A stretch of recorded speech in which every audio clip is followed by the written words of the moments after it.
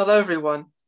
Welcome back to another episode. And today I'm joined with Melissa, and she is the founder of the Neurovascular Foundation. And yeah, it's gonna be really interesting today. We're going to talk about lots about autism, and yeah, thank you, Melissa, for joining me today. Yeah, thank you for having me. Yeah, because it's gonna be really nice to talk about autism because yeah, like yeah, it's gonna be nice to hear about what it's about, like why you chose to create it and everything like that. And yeah, just talk about autism, I think. Okay, Yeah. great.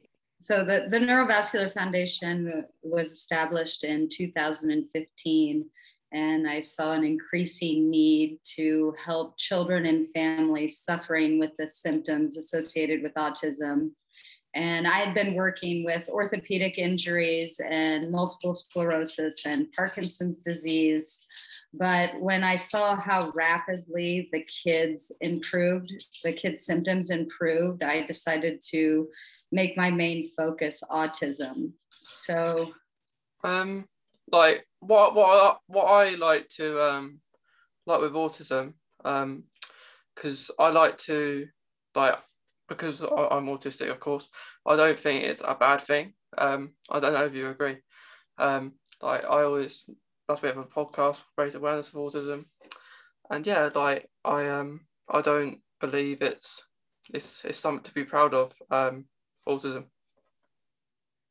well, I think that autism is a physical problem that is caused from trauma, either from in the womb or at birth, or a lot of it can be traced back to a child that rolled off the bed at 3 months or fell off a swing when they were two. And so I believe that the postural imbalances that are caused from those traumatic events is what leads to the symptoms associated with autism. So they say that people with autism, that they don't share any characteristics, that they're all over. Everyone has different symptoms. But I would say that the one characteristics that all of the people on the spectrum share is the postural imbalances that lead to motor disturbances and gait abnormalities, and the nonverbal, all the way down to the three core areas. Mm-hmm. Yeah. Like with autism, because as you probably know, I have Crohn's disease. And Crohn's is a disease, and with autism, it's not a disease, because they're two separate things. And like with Crohn's, like my diagnosis with Crohn's was pretty tough. With autism, um, I I like to spread awareness of autism because I am a person that's passionate about that, and I feel like because there's I don't like it when people like say it's like it needs to be cured because in my own mind I feel like it's not a disease, and many people would agree with me there, because it's something you shouldn't be ashamed of. At first, don't get me wrong, when I was diagnosed, I was 9 years old. I didn't know what autism was at all. And when I learned about it, because I went from special school, well, no, sorry, mainstream school to a special school because I couldn't get the support I needed. And that really changed my life, Melissa. Yeah. And yeah, and ever since then, I do podcasts, speak to different people, have their on there about their journeys, different people that say why they create organisations, and actually, as it is Autism Awareness Month, a month where it's dedicated to raising awareness and acceptance. I think acceptance is the word we need to use, Yeah. because we should all be accepted for who we are. If we are a bit different, it's good to be different, though, isn't it? Yeah. Yeah. I car accidents. They were a year apart, and I ended up almost unable to talk to any new people.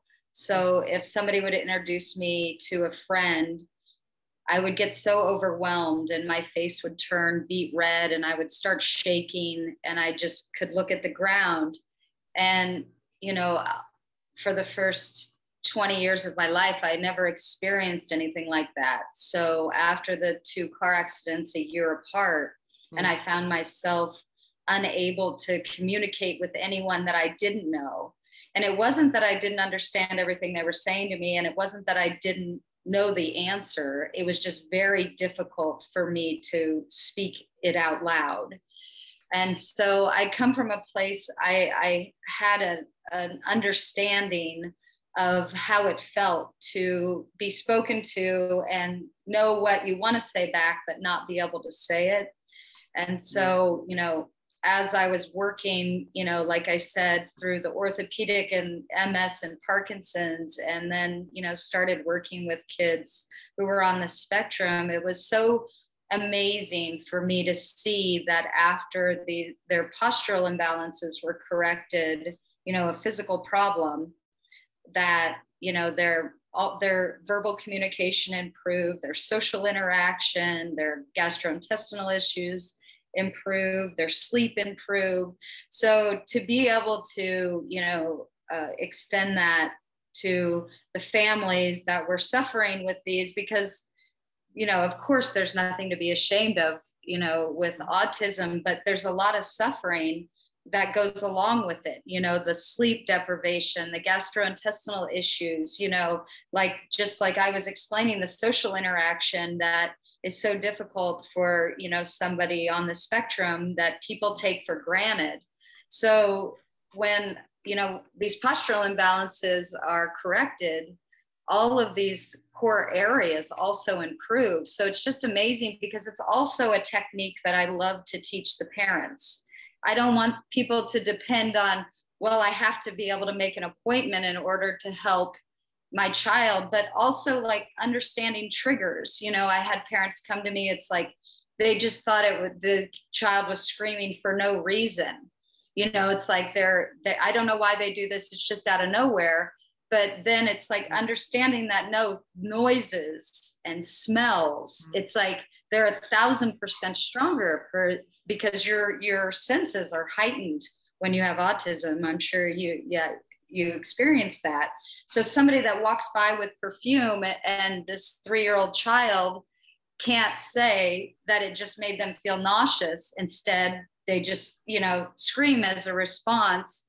Or the traffic, when the traffic's going by, and like noise canceling headphones, for example, when they're going to have to walk across the street, would be a game changer for these children. Or like a leaf blower, the neighbor's leaf blower gives them a splitting headache. It feels like an axe. And, you know, so it's things like that I think that people should understand about the other things that are involved, the suffering that is involved when your physical body isn't where it should be, you know, where your posture is imbalanced. Yeah, I completely understand what you're saying. In my being a person that is can you communicate, because like I've spoken to parents as well, that have had children that aren't verbal, and they have thought it's a really bad thing, and I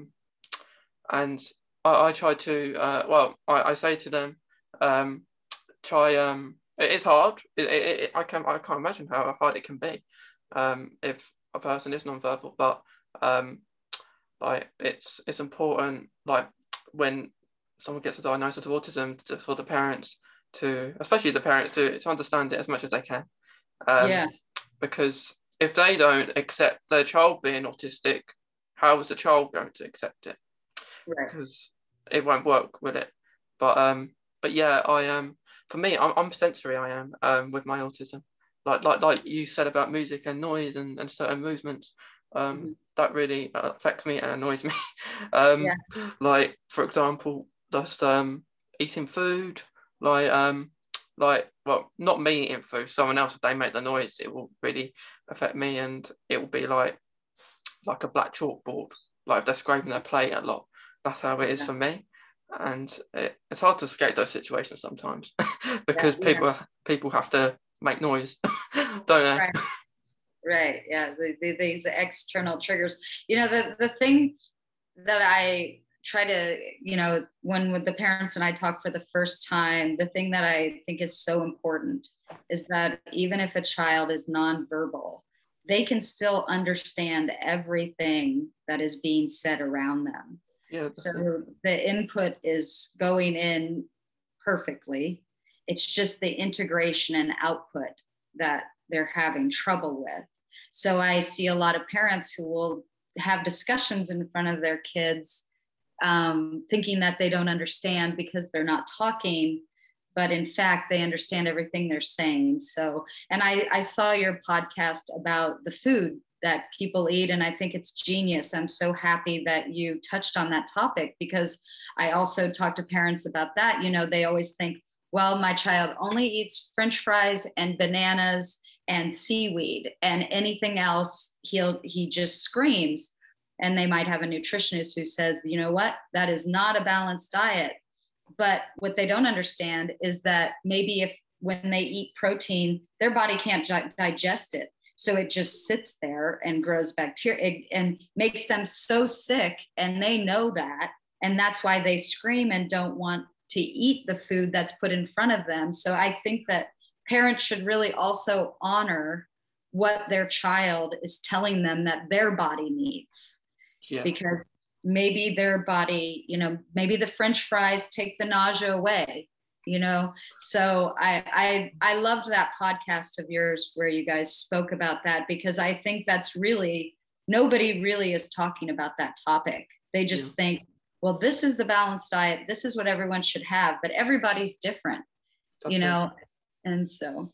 Yeah, I it's a topic that I think needs to be taught more, because with like Crohn's, for example, I can't eat, I can't have caffeine, for example, or like we said before, like you could eat French fries, but might not be able to have fruit, and people say you got to be a diet, and for me, Crohn's is not that based diet. It's not a diet thing. People can have diets if they want. Like you might you kind of know at some point in your life what you can eat and what you can't. But the good thing, that can all change.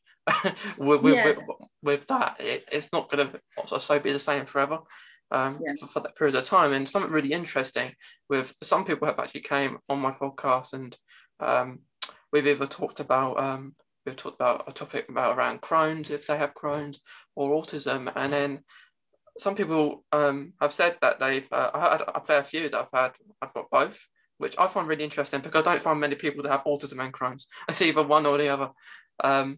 And some people have come on, have autism, and they felt that they said that it's prone. Some people with autism can experience like chronic pain issues. It might not be Crohn's, it's just in that area.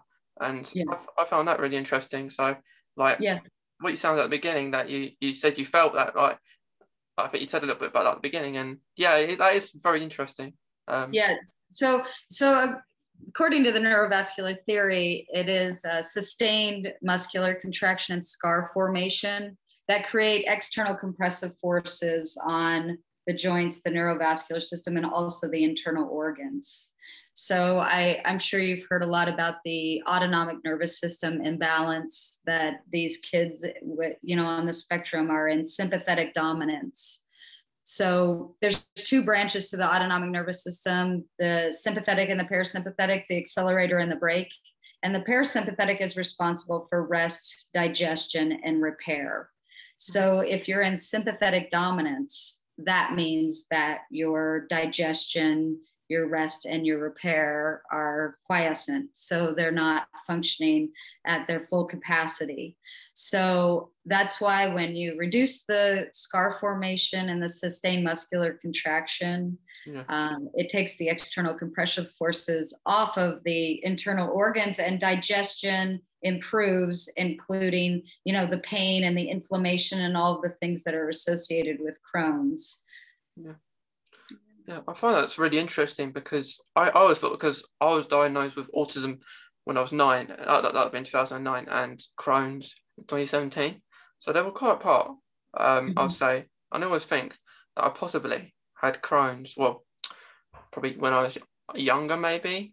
And it just got developed to more painfully in that year, 2017. So I always feel that, that although they're two completely different things, but I always feel that I have some sort of similar things, because although I accept them both, I wouldn't change not having either, because one's an illness, one isn't. Right. And actually, speaking of that, at the start of the month, quite a lot of people in the autism community got, well, if they saw this certain thing, there was a tweet, which I think it was another organisation, and they did remove it in the end, which it was good, and that it was on, I think, Autism Acceptance Day, and they said about it, autism needs to be cured. It's a disease, and I don't think they would have thought my response, but someone else responded as well, and contacted them to, I suppose, remove it because it was false information.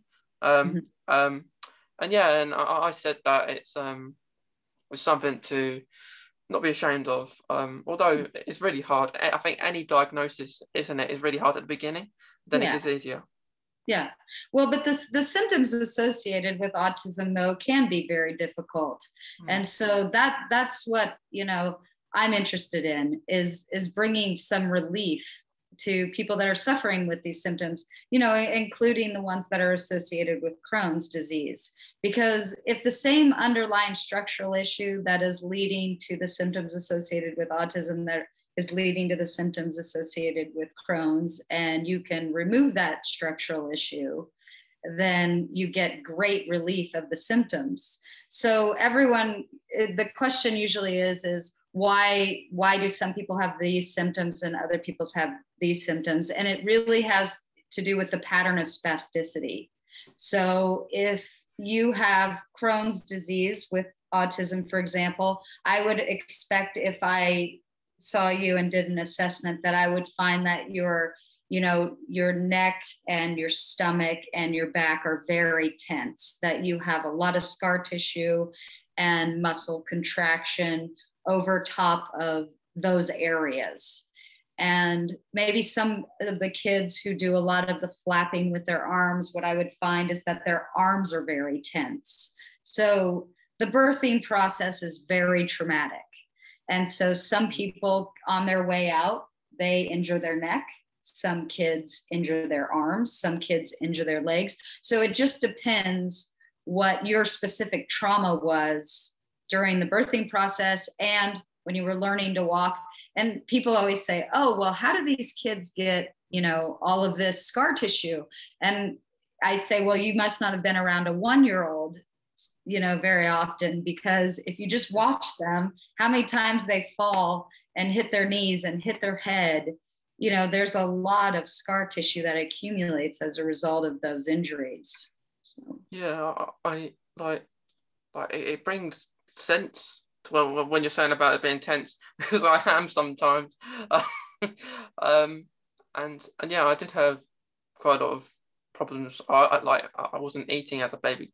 I know that was long ago, but as you say, like the birthing, like when you're getting born and stuff, that was something. So yeah, I always believe, like, I would love to know why I've got Crohn's. I would love to know that. More so autism. No, I mean more. I'd like to know why I'm more. The reason was of Crohn's rather than autism, because Crohn's is more painful for me. because although autism, it might like certain things may trigger you, like noise and stuff. It's not painful for me, which is just stuff I can handle. And yeah, I have with Crohn's. It is difficult sometimes. Like because in a pandemic, especially because I take medication that lower my immune system. So that isn't good for well it's good that it's healthy we have no pain, but it's annoying at the same time.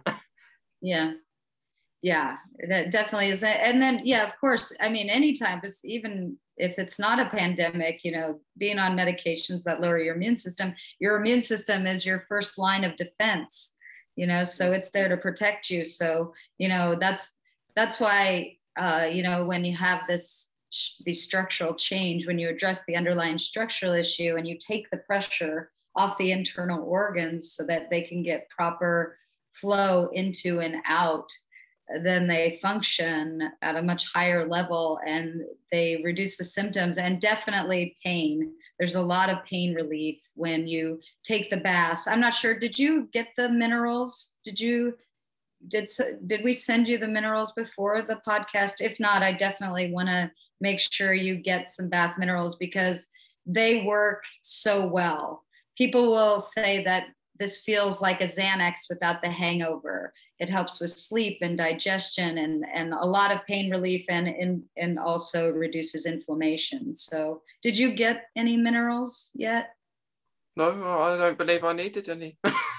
Oh, okay. So I'm gonna definitely make sure we send those to you because I think that they'll be very helpful. Do you suffer with a lot of pain with the Crohn's on a daily basis, or just if you eat the wrong foods? It's at the moment it's okay. I can eat as much like at the moment. Like let's go. I talked to you about like in 2017 and stuff. Like when I was diagnosed, like the process of it maybe. Like I talk a little bit about my Crohn's. Like when I was diagnosed in 2017, I lost a lot of weight throughout that year. And then more of October time is when I got diagnosed. And from that, yeah, I was wondering what was going on because I never heard of Crohn's before I was diagnosed. I suppose it's nice if you do. I know people that do know that what Crohn's is, which is helpful, I suppose. But yeah, I had yeah, and then I got to the stage where I couldn't eat, which was really sore and painful. Like the pain was, I always remember it's on my right side of my stomach, which was burny feeling and acidy. And it's very hard to explain because it's not visible, is it? Like, no, you can't see my pain. But from that, I've put on these liquid drinks because I wasn't eating and I didn't like them. So I wasn't winning either way. And then from that, I started to get appointments and everything. I had, I started to get appointments and everything. And then I had a colonoscopy eventually when getting diagnosed. And yeah, that's how I got diagnosed. And then I was put on steroids straight away, more or less. And then I was on infliximab, which I was on that for a year. That was my first proper biologic medication. And then after that, I had to stop because I was so close to getting to the 10th infusion from that medication, but I couldn't because the antibodies reacted to it and stuff. So that's a bit disappointing.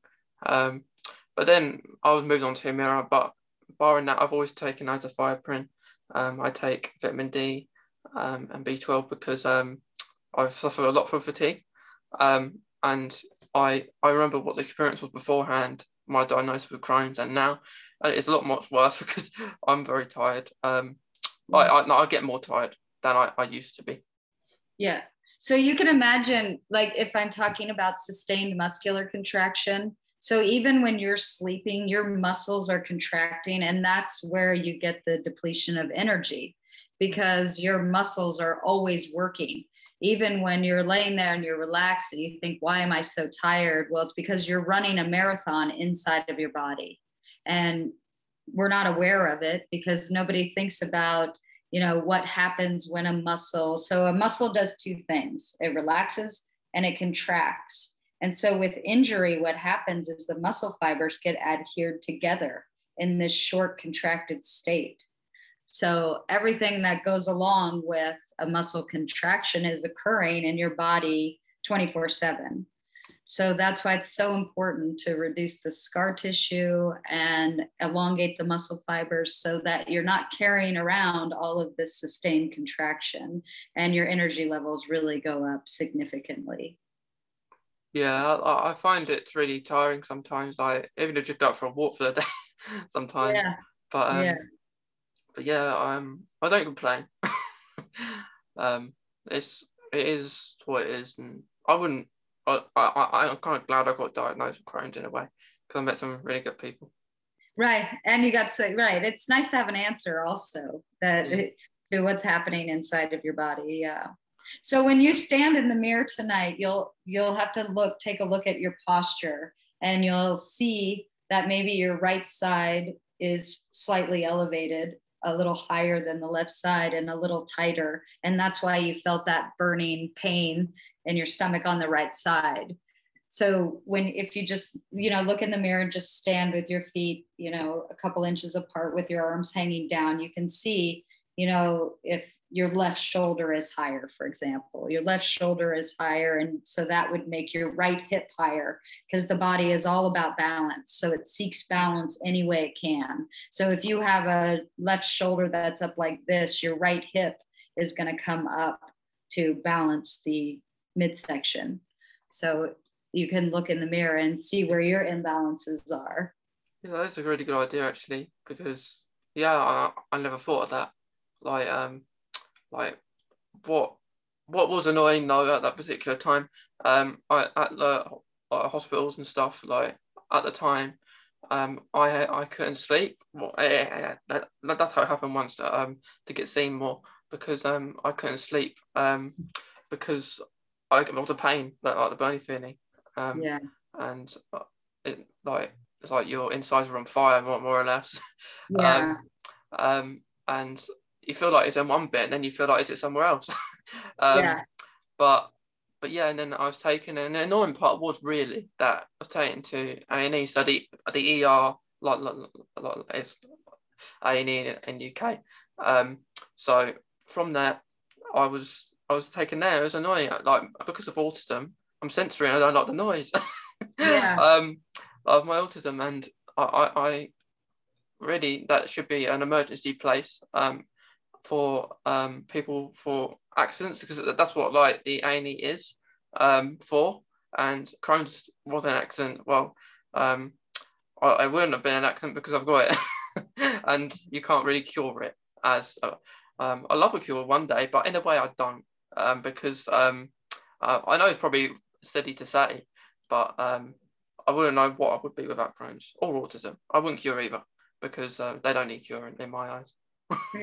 Yeah, they need symptom reduction. That's what they need. Yeah, because nobody wants to suffer with the symptoms, of anything. It's like anything that limits your ability to be happy, healthy, sleep, digest properly, definitely needs to be addressed, because when you're suffering in pain, it's just it's debilitating. And so I never really talk about a cure as much as just symptom reduction, so that you can live life to the fullest. You don't have to worry that if you're going out with your friends that you might have a Crohn's attack. Maybe you can eat at a restaurant and you don't have to worry so much of what's in the food. It just gives you a freedom when you reduce the symptoms associated with Crohn's or autism or any of the other, diseases. Yeah, but I wouldn't call autism a disease though. Right. Crohn's the disease. Yeah. Yeah. Yeah, I mean, autism is I usually refer to it as a spectrum. You know, it's Yeah, that's what it's called, yeah, isn't it? A spectrum. yeah. It's just a Because you don't know, you have autism, you have Asperger's, ADHD's in there, isn't it? In that kind of bubble. Like people can have ADHD and autism and stuff like that. But but yeah, like I think with that, um, it's important because like also one thing I don't like, well, I've learned to not like quite recently actually, but it's like because with high functioning and low functioning between the two terms, um, and with people that are high functioning and low functioning, um, like because even if someone is high functioning, they may, so someone who's low may like still struggle even if you can talk like me for example.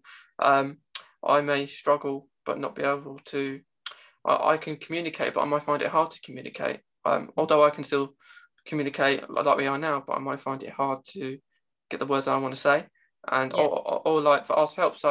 Um so what I mean is like although people who are non-verbal can't really communicate for themselves, it doesn't mean that the people who can communicate and have autism um, don't find it hard because they can.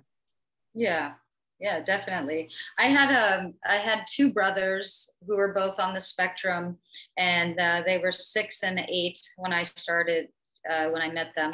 And the 6-year-old was completely nonverbal, so he had never said "mama," "dada." He had never said had any verbal communication whatsoever at age 6. And the 8-year-old, but this I'm sorry, but the 6-year-old was very athletic.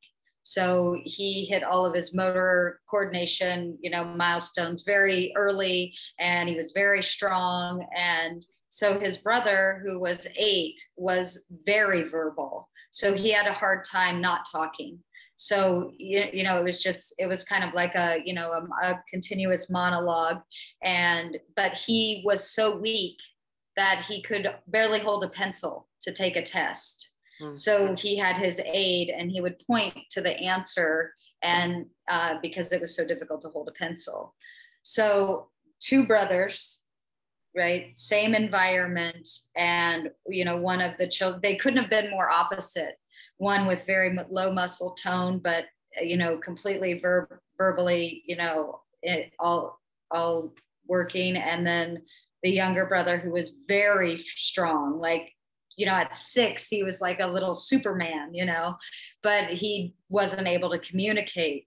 So those two brothers were you know, in the beginning, they were the first kids I started to research and work with and, you know, keep notes on, because after the third appointment, the little boy who was nonverbal, he got in the car after our appointment and he said, "We going home now?"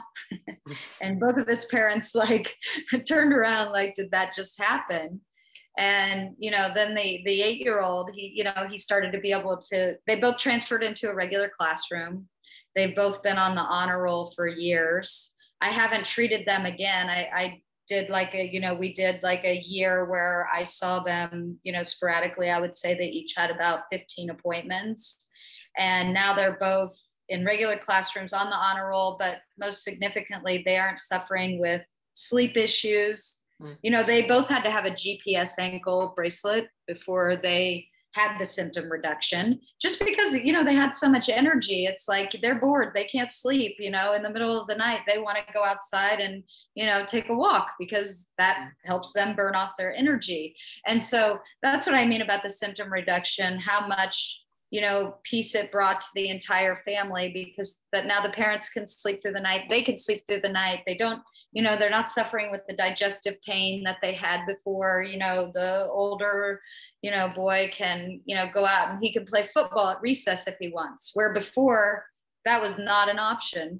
And, you know, the younger child being able to communicate his wants and needs and have conversations for the first time in his life, I just, it's so satisfying to see the symptom reduction for not only the kids, but the entire family, because, you know, for a mother to hear her son talk for the first time, it's just like, it's such, it brings so much joy And so I love that I turned my focus to autism because it's just such a passion for me, because I know what it feels like to have trouble getting my words out, because I spent those, mine was only, from age, like 20 to 27. And still now I'm I'm shy, and I do have trouble, but if I'm introduced to someone, I can look at them and say hello, and at least not have that visceral reaction, because when my face would turn beet red and I would start to shake, that doesn't feel good. It's very uncomfortable. And so it was nice to find something that helps so much with the symptoms. Yeah, like that is interesting. Like one brother that has high functioning, one has low functioning. But in the terms of like the labels, as we say, between high functioning and low functioning, I don't agree in a way like about them. I think like I spoke to a person recently that's from Finland, and she said in her country, in Finland, they just call it autism, and I thought it should be like that everywhere. Although there might be, like, if you're in school, maybe that it may be necessary to use them, like maybe for different classes, because but in some instances they may be useful to use, but as a whole it doesn't really help, because you may feel someone with low functioning and can't communicate is more severe than someone that can communicate. So I don't also agree with all. Well, no, and that's that's a perfect example, because which child would you say was low functioning versus high functioning? Because would you say the child that had, motor coordination deficits and, poor strength was the one that was low, or would you say he was high functioning because he could, he was completely verbal? And the child who could understand everything that was going on around him, and he was just a super athlete, would you call him low functioning? But what when he's functioning so high in other categories, so that's the thing. I mean, if they maybe the verbal communication, they could have a classification for that, but autism as a whole, there's so many different aspects to the symptoms associated with it, that which one would you say is the high functioning? Is it just the verbal communication or the motor coordination? So I totally agree with you. Like, well, on some things I think it's great to talk about autism, because it offers that acceptance and awareness, and I think it should be more acceptance than awareness, because acceptance is what people need. And to know that when you do get a diagnosis, that it's not bad. Like, of course, any diagnosis is hard, but it takes time. Like for me, personally, I didn't accept having autism straight away, and I didn't really know what it was. Really, I was 9. So I didn't know what it was, and then nowadays people get diagnosed as an adult. Now I see more than when I was in 2009. But yeah, I wasn't confident. I was like you said, I was shy as well. So I was shy meeting new people, very shy. People think I'm coming across as rude if I meet a new person. I'm just staring into space. Right. I'm not saying nothing to a person. It's not me being like that. It's just that I'm too shy to talk to you. Right. But yeah, and then as the years go on, I gained my confidence from moving away from a mainstream school to a special school with people who have autism like me and autistic like me. And I thought that was great, because I met actually people that had autism, and I didn't really know many that did. Two similar situations, even though, like as we said, as we all know, autism and Crohn's are two separate things, but have similarities and differences. And between the pair, I didn't accept them both. like with Crohn's, I didn't at the same time. So it takes time. It wouldn't have probably been until 2020 that I did properly start a page, start a podcast to raise awareness for autism and Crohn's, and it was I think it helped me, and I think the pandemic was due to that, Right. really due to that, because having more time. Yeah, definitely more time. Yeah. Were you working somewhere else before you started your podcast? And Um, I was like I've not really had a proper job, but I have been offered, like I love football, for football coaching. And I like when I was younger, I did helping out with football and coaching and everything, and I did actually get my qualification before the pandemic and everything. I was doing driver lessons as well. I was getting ready to drive a car, but unfortunately I couldn't do that because of the pandemic. So lots of things were put on hold, which was annoying. yeah, But I was actually doing this work experience at this place where I actually spread awareness of autism, because no one then knew what autism was, which was very interesting, because now I found that experience before, that not many people, they heard of autism but didn't really know what it was. wow. And I explained. It was quite overwhelming, I suppose, because quite a lot of people, we was in this meeting room, and I explained about my Crohn's as well, but saying to them they're two separate things. I may need to go to the toilet a bit more because of my Crohn's, and I always say, because of Crohn's, that it's not a toilet condition. Like there's a stigma over Crohn's, isn't there? That it's just a prone toilet condition or a diet condition, which is Yeah. not, that they can affect both, Yeah. but it's not the only symptom. Like we covered, fatigue. I was speaking to people about saying that fatigue is the main symptom, and some else might be a toilet, going to the toilet a lot. So it all really depends. But I told them about that, because at that particular time I was going to the toilet quite a lot, because of my Crohn's. And the annoying part of that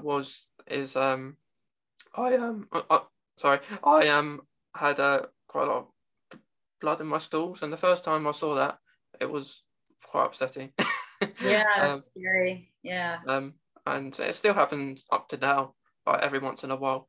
That is a quite a prone thing that happens. Um, and actually, I'll tell you, um, um, with that work experience place, they did they changed the way they do things to accommodate people who have autism, and I thought that was awesome, because Yeah, that's awesome. they made it smaller environments as well. And they Mhm. did ask me to go back, but I couldn't, because of the pandemic, and still going on pandemic.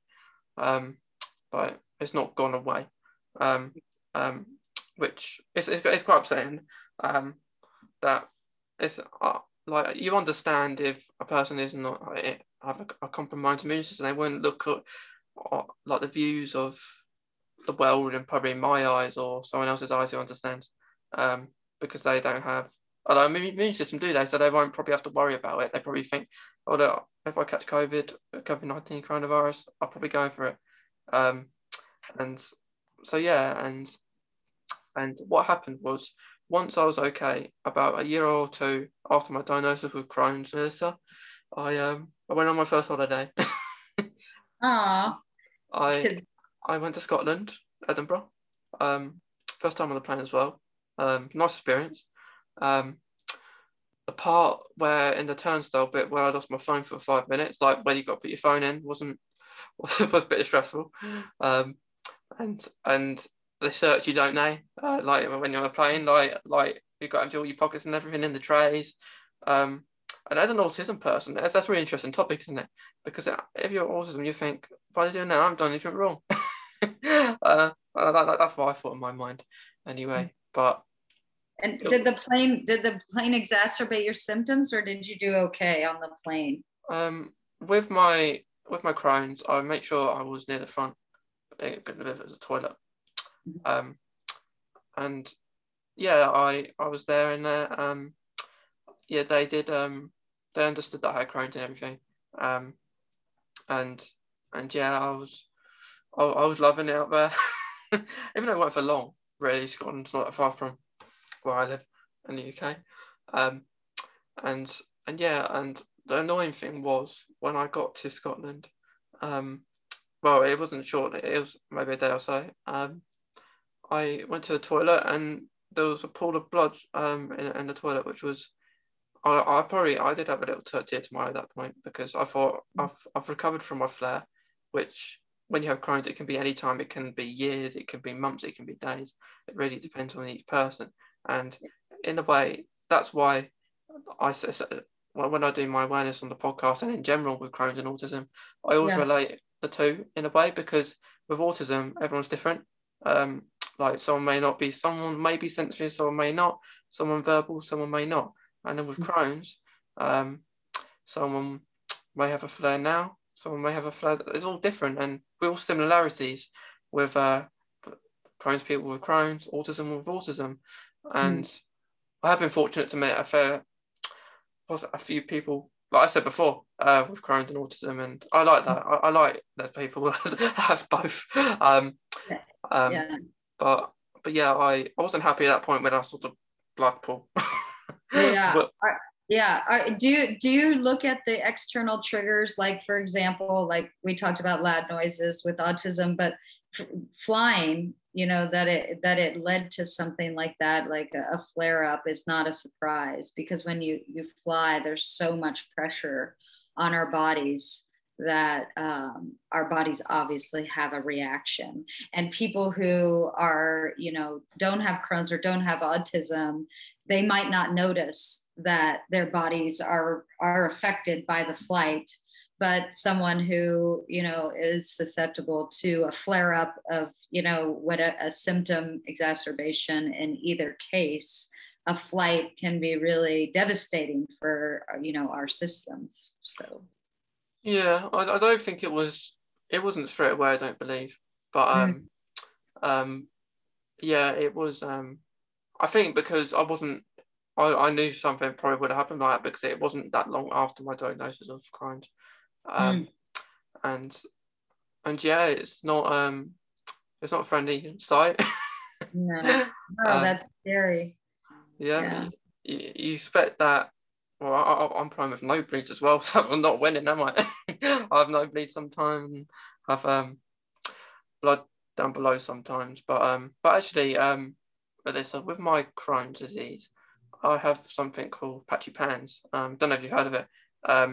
Which is known as one of the worst forms of Crohn's.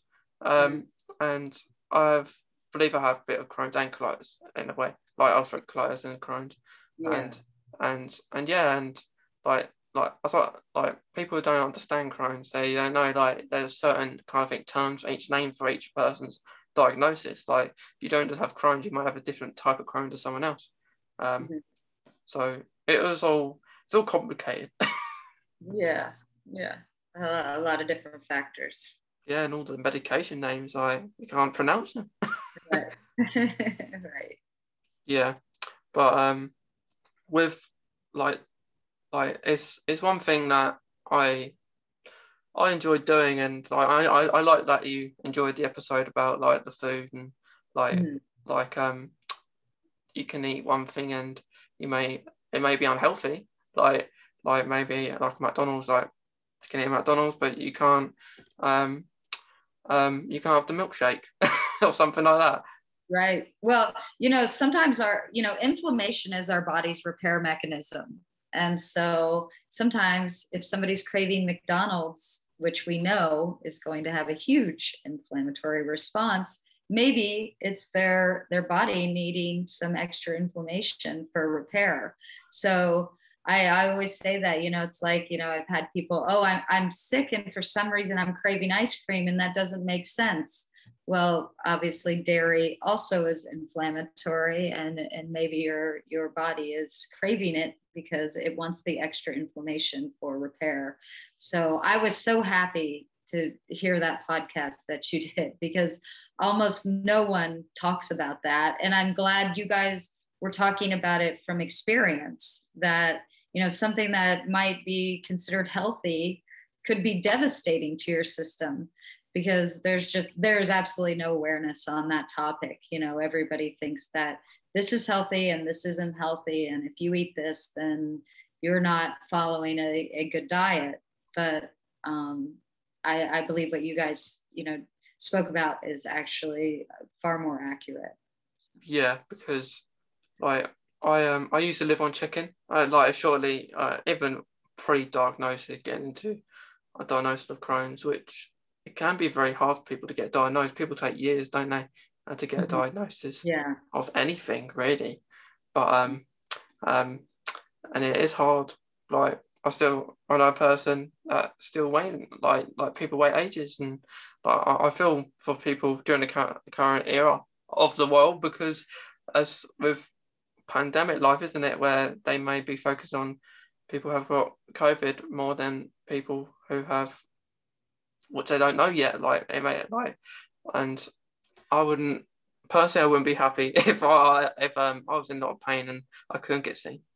Right.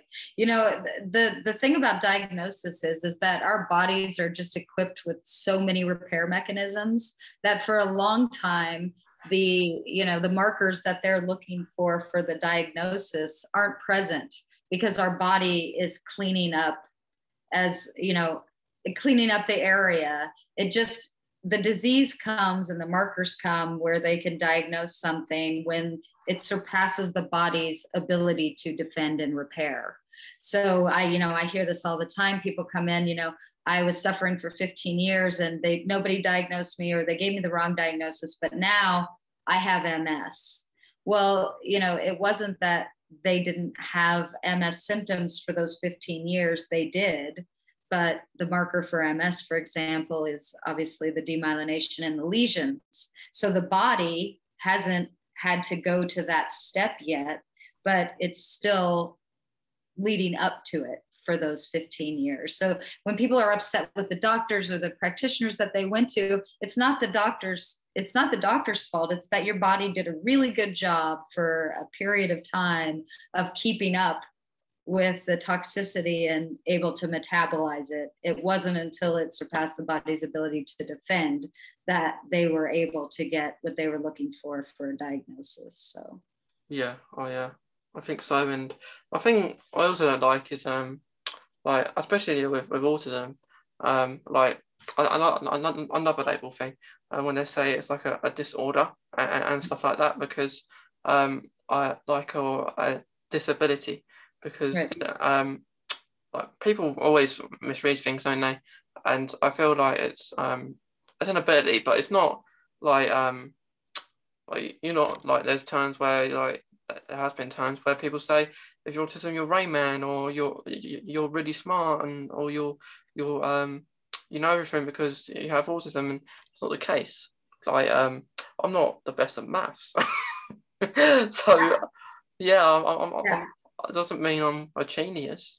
It's where some people can say those kind of things, can't they? Like if you have autism, you're going to be like really really smart. And I always link hobbies. If you see another podcast, Melissa, and on my podcast, I like to talk about hobbies quite a lot.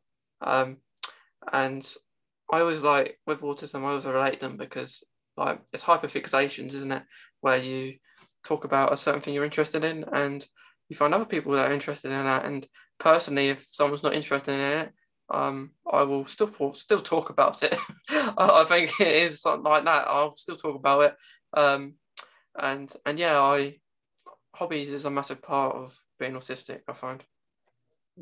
You mean like specific focus towards one thing or another? Yes. Yeah. That's what I mean. Like personally, well, most people will know this. I love Doctor Who. I have a blue box in the background. So I focus. That's my main like hyperfixation, and football. But for some people, they can change over time, I suppose, and like go on one for months on end, and maybe it can possibly change. But for me, it's always been those two main things. I have other hobbies, of course. I'm not just like two hobbies. But yeah, it's something that is relevant with autistic people. I found, because I found quite a lot of people that like Doctor Who too. Yeah. But yeah, with our discussion today, Melissa, I think it's been really good, because like just noticing that what disease is and what a disease isn't. Like we said, like Crohn's is a disease and autism isn't, for example. And I think that needs to be said more, especially about autism, because I as we know, like people can have bad days. As we know, like you can have bad days and good days, can't you? Yes. And it's important to notice and advocate and tell other people that it's okay for that. Like it's just so we educate those people to know that